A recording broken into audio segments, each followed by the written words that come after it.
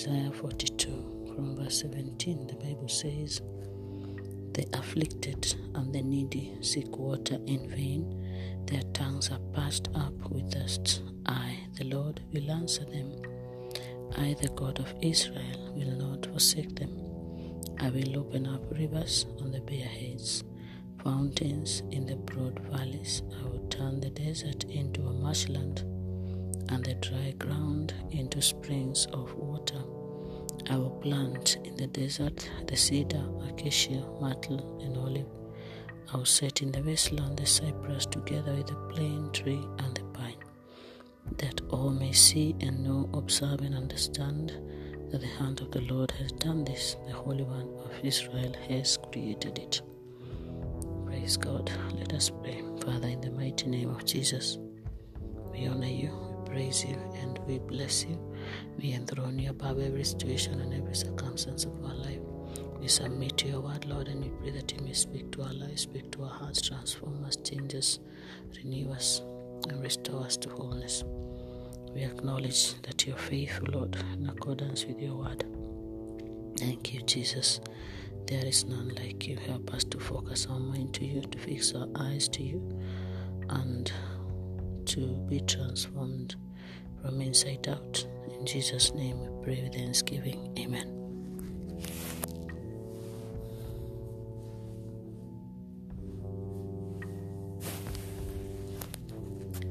So we are reading the Gospel. We are reading the book of Isaiah, and the Lord is promising to the afflicted and the needy that he will answer. And again he repeats, "I, the God of Israel, will not forsake them." It is the same thing that he spoke the previous line. Repetition means like affirmation that it will be fulfilled. He's a God of impossible situations. That's the topic for our meditation. God of impossible situations. We look at this verse and we think of what the Lord is speaking about, and to who, you and I, who are listening right now here,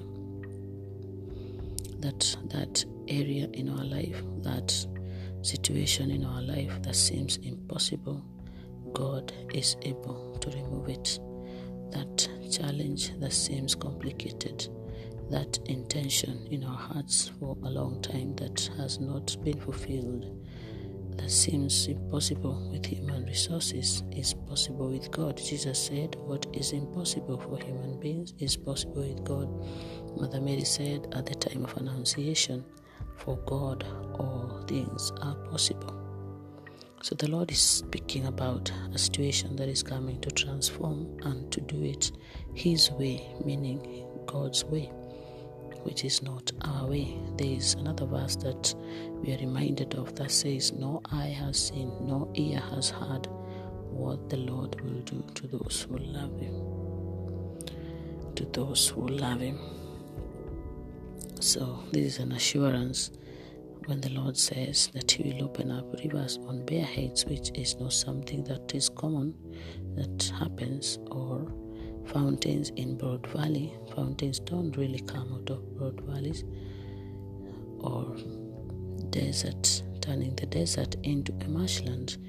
This has never been heard of. Deserts remain as deserts, but the Lord promises that He will turn dry ground into springs of water.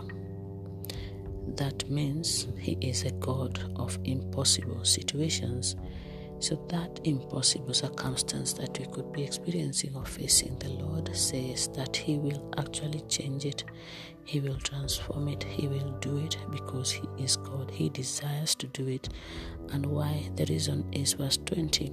So that all may see with their eyes, know with their hearts, observe with their eyes, understand with their hearts that the hand of the Lord has done this. The Holy One of Israel has created it.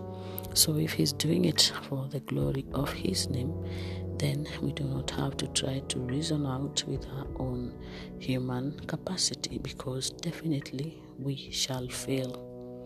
We cannot understand it because it is God's way. God's way is not our way. And he also said that, so shall my word be that goes forth from my mouth. It shall not return to me void, but shall do thy will and achieve the end to which I sent it. And he also said that all things work out for good for those who love the Lord, those who are called according to his purpose. So for the greater glory of his name, he has promised to transform the life of the afflicted and the needy, anyone in need, anyone who is under any form of affliction. He is coming to change that situation. He is a faithful God. He has never failed. He is actually our present help at every time of our need, according to Psalms 46. So let us bless the Lord as we offer our petitions to him with thanksgiving, because he has promised he will do it. He is not a man that he should lie, nor a son of man that he should speak falsely.